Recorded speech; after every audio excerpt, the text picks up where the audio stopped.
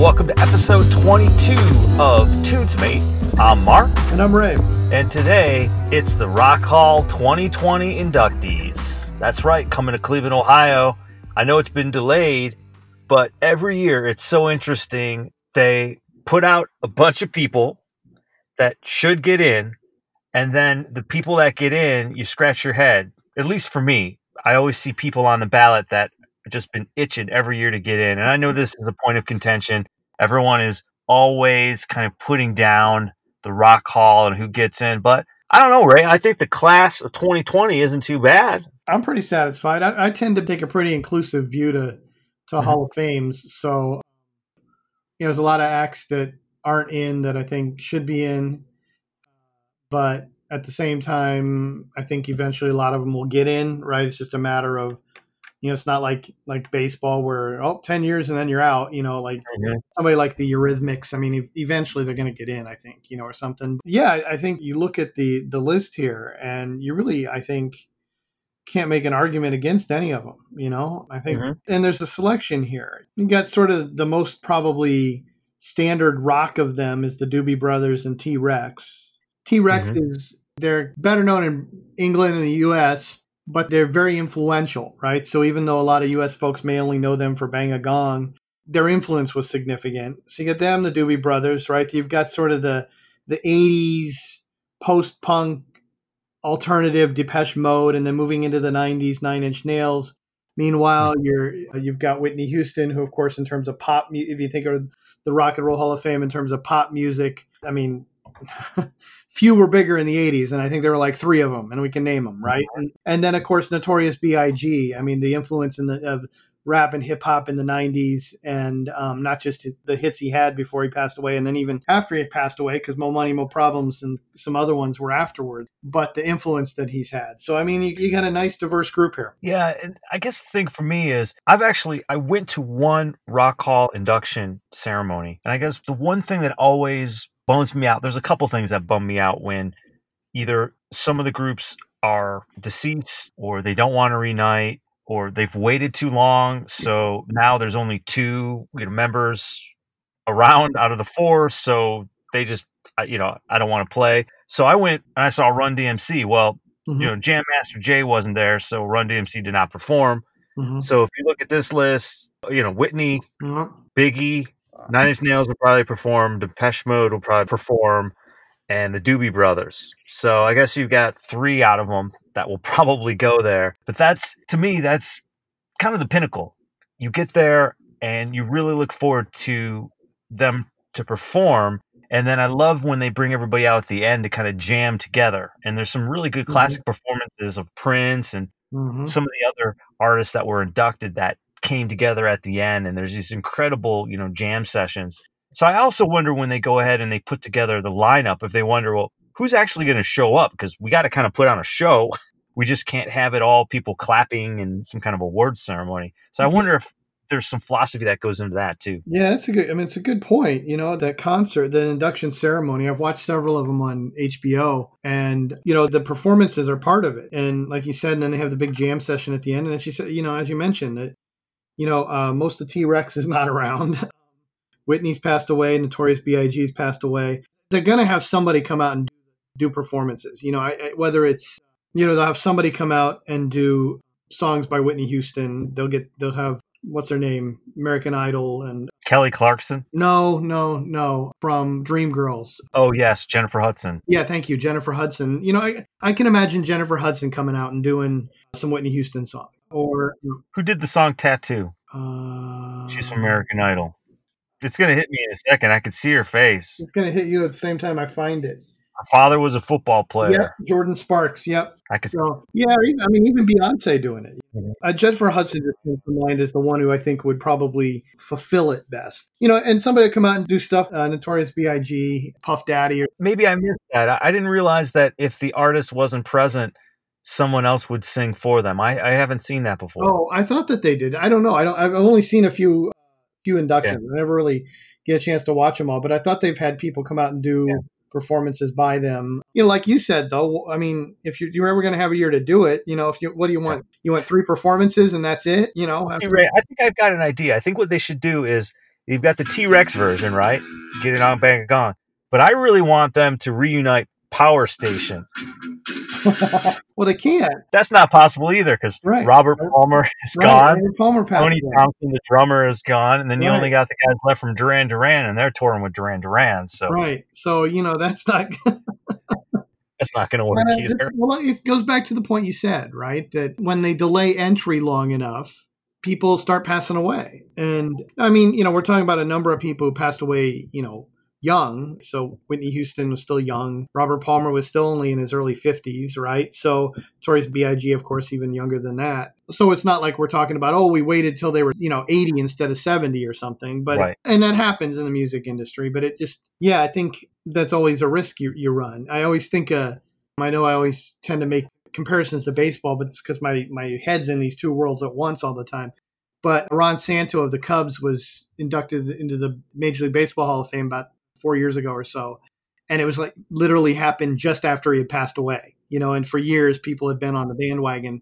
Ron Santos should be in and then he died. And like literally, the next year he was put in, and it was like, well, you could have done this 2 years ago. So, again, that's not the case with Houston and Biggie and stuff. But I think it makes sense to have folks come out, and folks who would be in the tradition of come out and do performances by these people. I mean, if you want like the family of whoever to sort of sign off on who gets to do the performance, cool. That's what have to happen. Yeah. And I was wondering, I mean, there's one that I kept thinking about, and I know they're not part of this class, but it was a couple years ago where the Cars got in. Mm-hmm. And I'm so glad they got in because I think it was almost a year later, Rick Ocasek passed away. And think about that. They waited so long that they almost lost that performance because there would have been no way for them to perform as the Cars because they already had lost Benjamin Orr back in, what was it, 2000 or something like that? Right. Yeah, that's it. You've got both of your lead singers then gone. And I mean, as much as Orr was one of the two singers, Ocasek was he was the face of the Cars. And that voice is so distinctive that you don't replace that. Yeah. Yeah. So when's Mike and the Mechanics getting in, Ray? Because they lost one lead singer. They only have one left. Yeah, they lost Paul Young, Paul Carrick. I don't know. I don't know. The thing is, are they on your list of rock and roll inductees that need to get in? My list. I mean, but again, this is the thing. I haven't. Oh, I know Debbie Gibson's on your list to see who else should get in. I mean, I tend to be a pretty inclusive kind of guy when it comes to this stuff. In baseball, I do the same thing, and I'll tell people, oh yeah, so and so should be in the Hall of Fame all the time, and they're like, I'll have this list of 20 guys, and they're like, really? Same thing in the Hot Rock Hall. I mean, to me, Mike and the Mechanics should be in. I think for a lot of folks, though, I mean, you and I are Mike and the Mechanics fans. I don't know that in the big scheme of things, they're ever going to get that recognition. I think Mike Rutherford is part of Genesis. That's where his legacy is going to ride. But, I mean, who knows? Maybe someday somebody will look at the legacy. I mean, here they are in 2020 and they're still performing. They've got Andrew Roachford singing for them, and that they've lasted for 40 years, or almost 40 years. That's significant, right? That's longevity. They kept it going, but will people look at it and go, yeah, but that was always Rutherford's side project, and the reason they lasted was because Rutherford always wanted to do stuff with it, and whatever. So yeah, that's true. I mean, it is a good segue into the Doobie Brothers. I mean, they've been around 40 years, and they're still doing things. And I know what we were talking about before we started, but it really does make me laugh about when I think of the Doobie Brothers. I love their music, but Ray, they have used the same riff 3 times, I think, on their biggest hits. And the last one they had was The Doctor, right? If you remember that one. 1989, right? 89. I know you're a fan of that, and it always made me laugh because it sounds pretty much like everything else. So, you got, right? Yep. Okay, so you got that. And then, of course, you've got,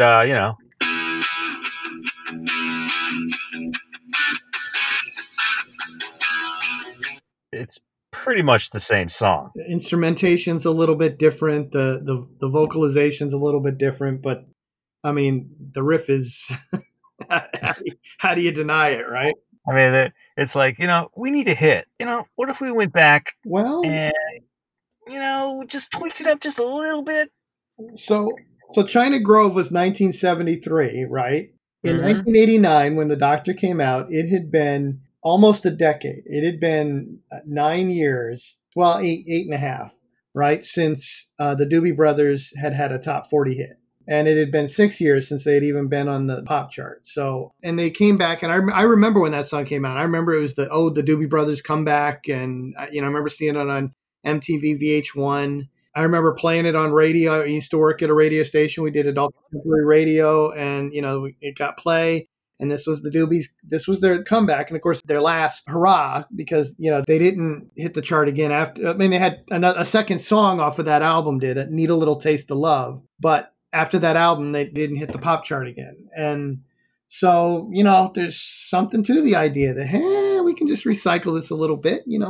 Have a little comeback 16 years later. Yeah, people will notice, but it also be nostalgic, and so there you go. And Michael McDonald had left Yep. probably a few years prior, so he went off, and obviously he had a very successful solo career.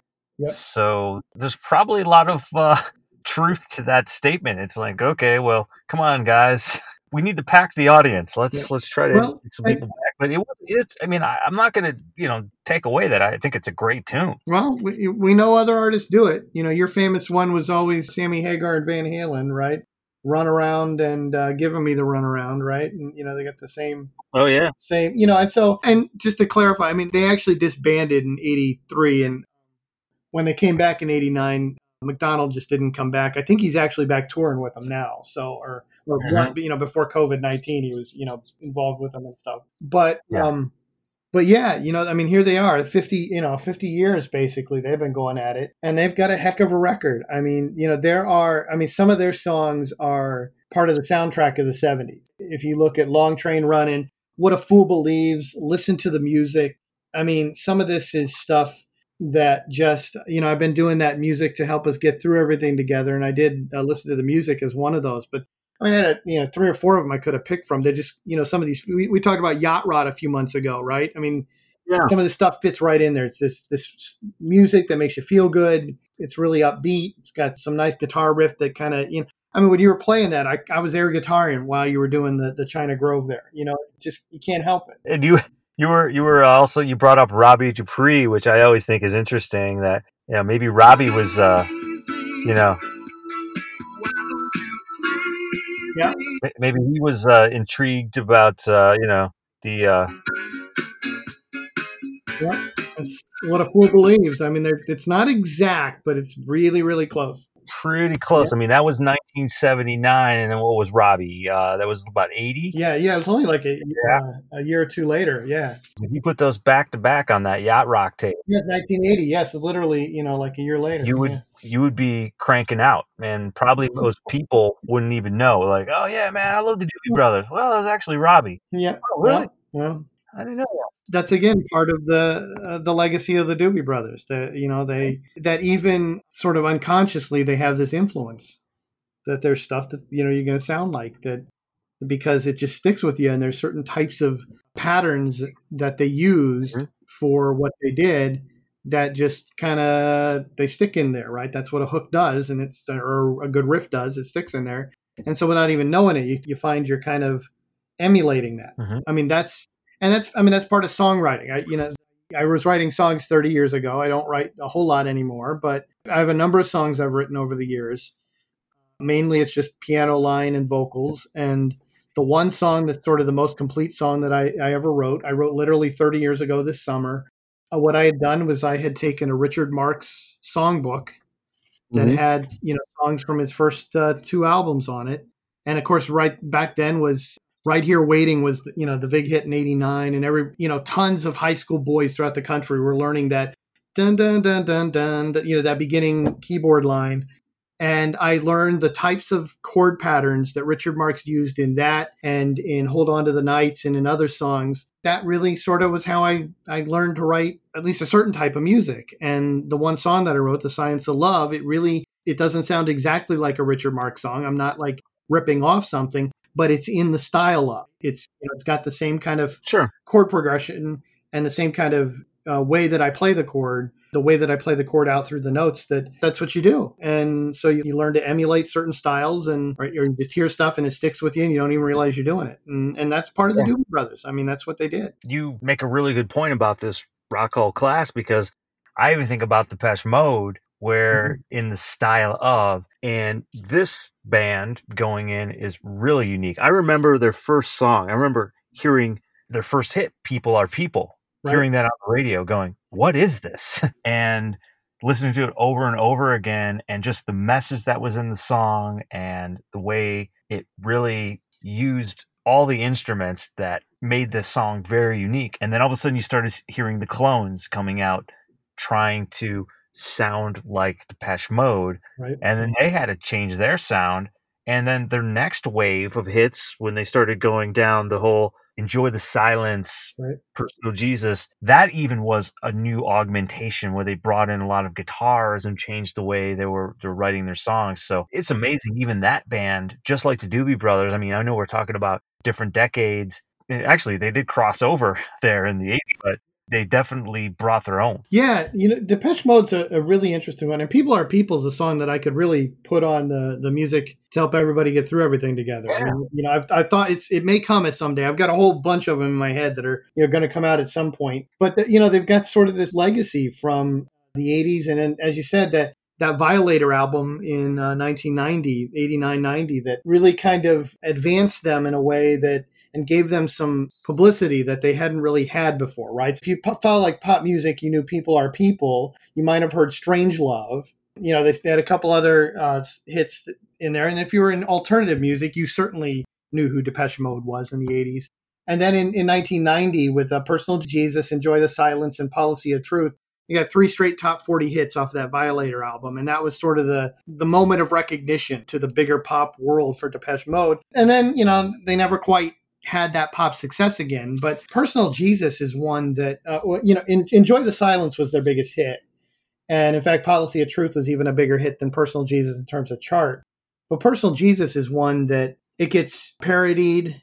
It gets used time and time again because that riff that they've got that go dun dun dun dun dun dun dun, dun, it's useful for a lot of different things. And so part of their legacy is their influence. And it's also then the memorability of certain things that they did. Yeah, and I always thought it was kind of cool that before they hit, one of their keyboardists left to form Erasure and Yaz, and that was like 82 or so. He left and just went off and formed those other groups. So it was kind of like a spin-off in a way, where if you think about it, Depeche Mode also shaped much music that I guess most people don't realize, influencing at least from that way. And that always intrigued me too. I love when that happens with bands. Right. Well, and then, when we move from Depeche Mode, we sort of then see the overlap into Nine Inch Nails, which again is another one that they had a moment of some pop recognition in the 90s.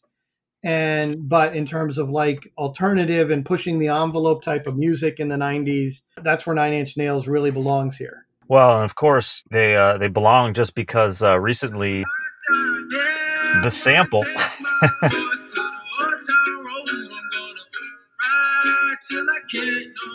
Trent Reznor is making a lot of money right now.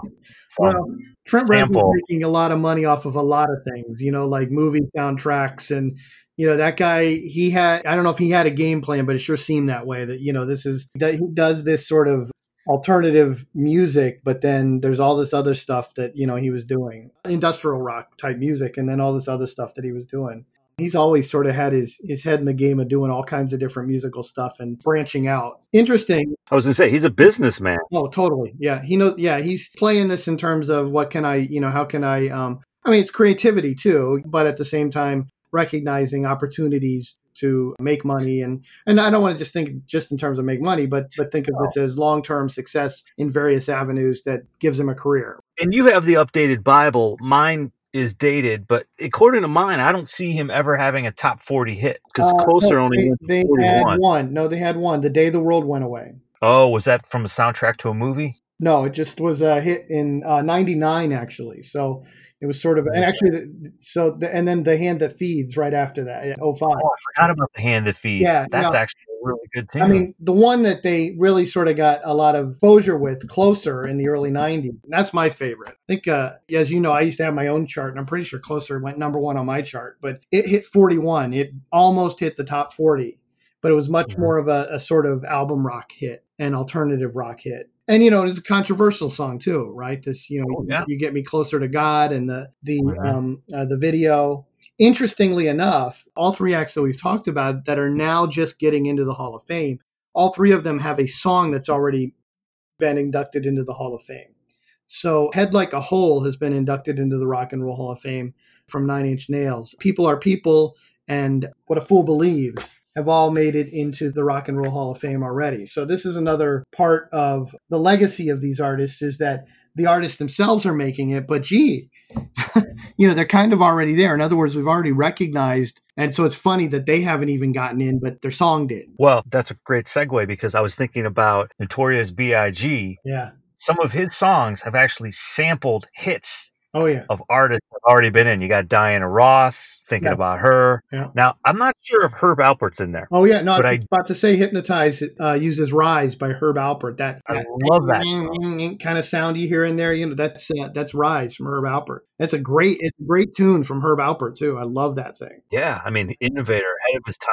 You got to be impressed when you pick a perfect sample. Oh my God, and it works in terms of this idea of Hypnotize too, right? Like you said, it's like perfect. That's the genius, right? So, you know, I remember the late 80s, and here I am, this kid growing up in small town Ohio, you know, into pop music and rock music and stuff, and rap and hip hop is developing. And I'm like, I don't think it's real music, and all those other, really sort of a racist kind of idea, but that I've since, you know, I don't think that anymore. But at the time, you know, in the late 80s, I'm this white kid growing up in white Ohio, and the idea that, you know, sampling was problematic, that, they're sampling, they're not really coming up with the music. Once I started, and other people who were like me, like-minded, you started listening to stuff, you realized like that was there was a skill to that. And we know that the history of sampling goes back to the DJs playing over records and rapping over records at clubs and stuff. And so, you know, this wasn't just stealing, because that was the sort of the stereotype that I bought into in the 80s, and that other folks did, that, well, you're just stealing music. Well, no,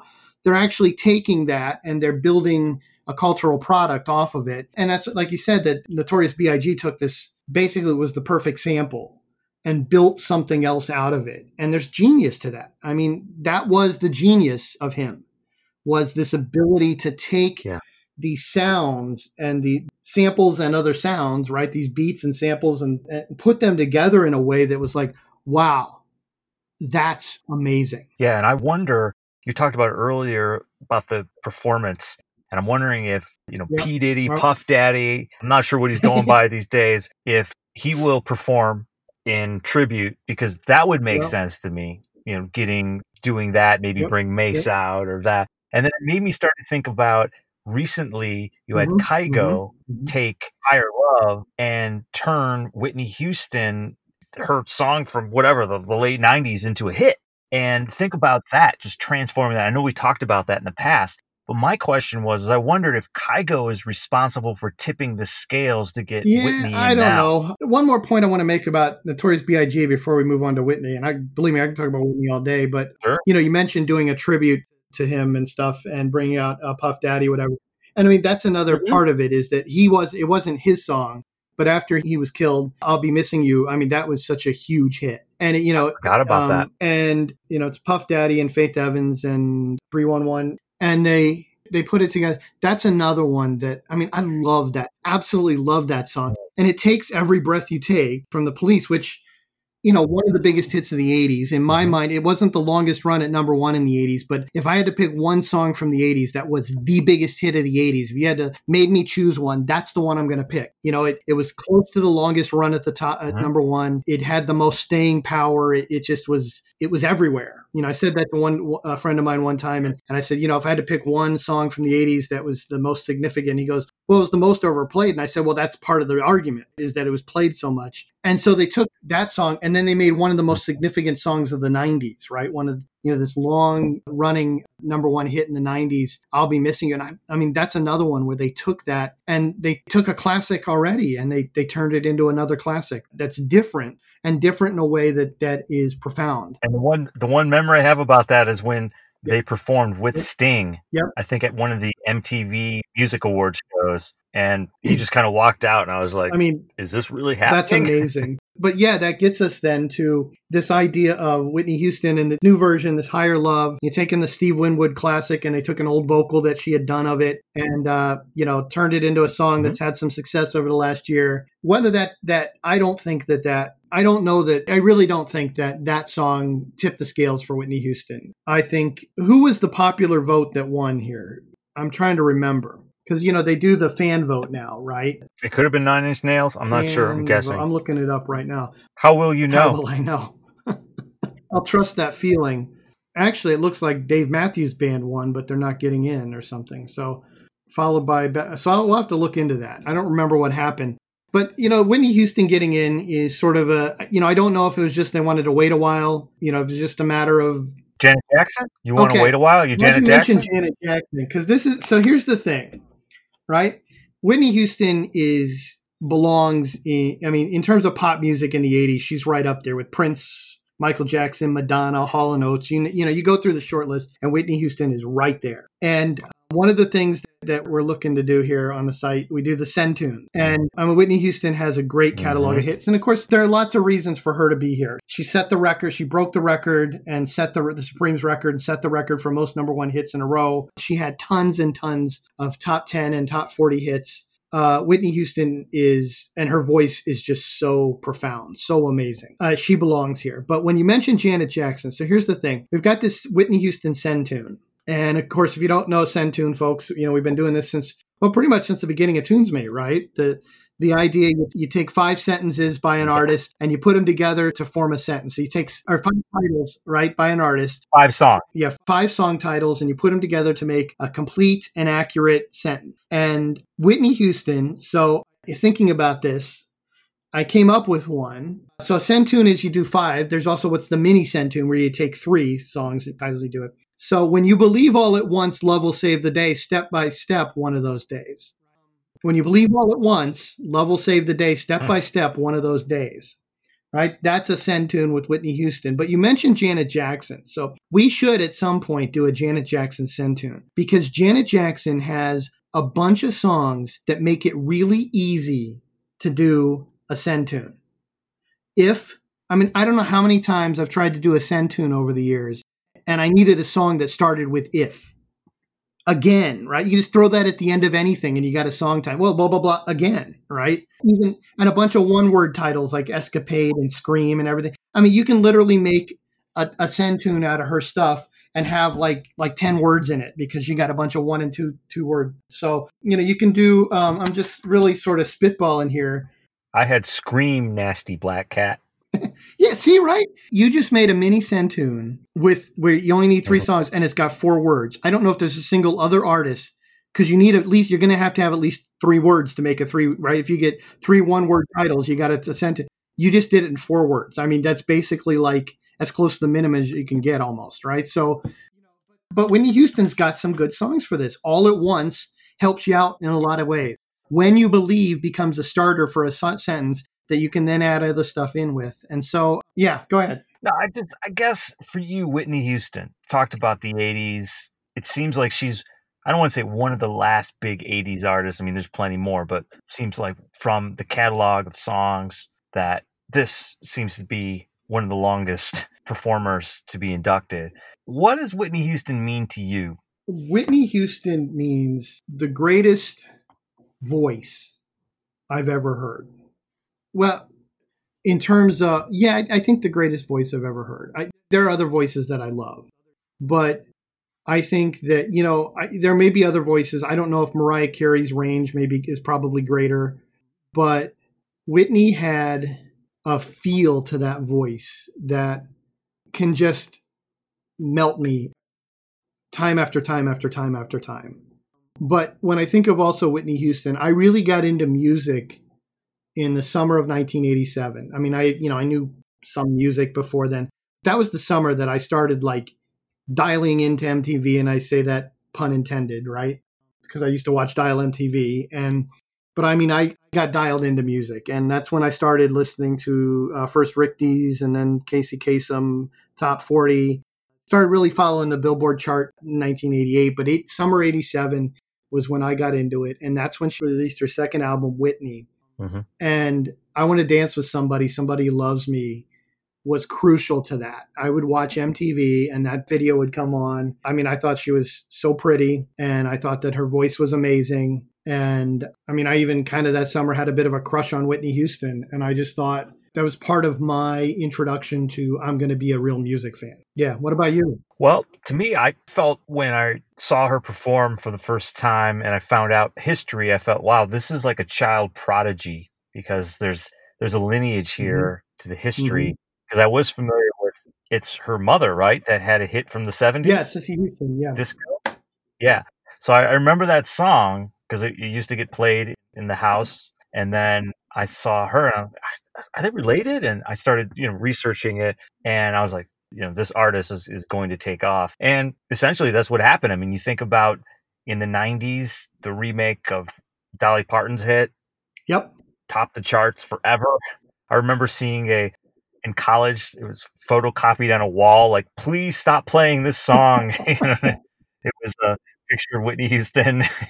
People just couldn't take it anymore. So you think about just the transcendence of the music and how it's lasted. And then, like I said, just recently Unearthed, combining with Kygo, takes off on the charts again and makes it sound new. And you realize how powerful that voice is. So yeah, no, I'm totally with you. It's been great. Yep. So I know we're right around the end of our podcast here, but just curious, I don't want to leave off. We had Jon Landau and Irving Azoff. Yeah. Do you have any thoughts on those two pioneers as well? Honestly, I mean, I think both are long overdue. It's funny we talk about, 87 is when I really got into following music, but it was 1990, I think. My parents bought me the book Hitmen, Power Brokers and Fast Money Inside the Music Business. They got it for me for my birthday or something, and I read it. And I guess it came out, I think it was 90 or 91. I thought it was 90. And yeah, originally published in 90. I read it, and that's where I learned all these record executives, Goddard Lieberson and Ahmet Ertegun, who the award that, is named after Clive Davis. I mean, this is where I learned about a lot of these people who were the record producers. And so the more I learned about that, Jon Landau and Irving Azoff are both in that group of folks who it's amazing to me that they're not in already. These are both folks who have been influential, who have been involved in lots of things. Landau's most known for his work with Bruce Springsteen.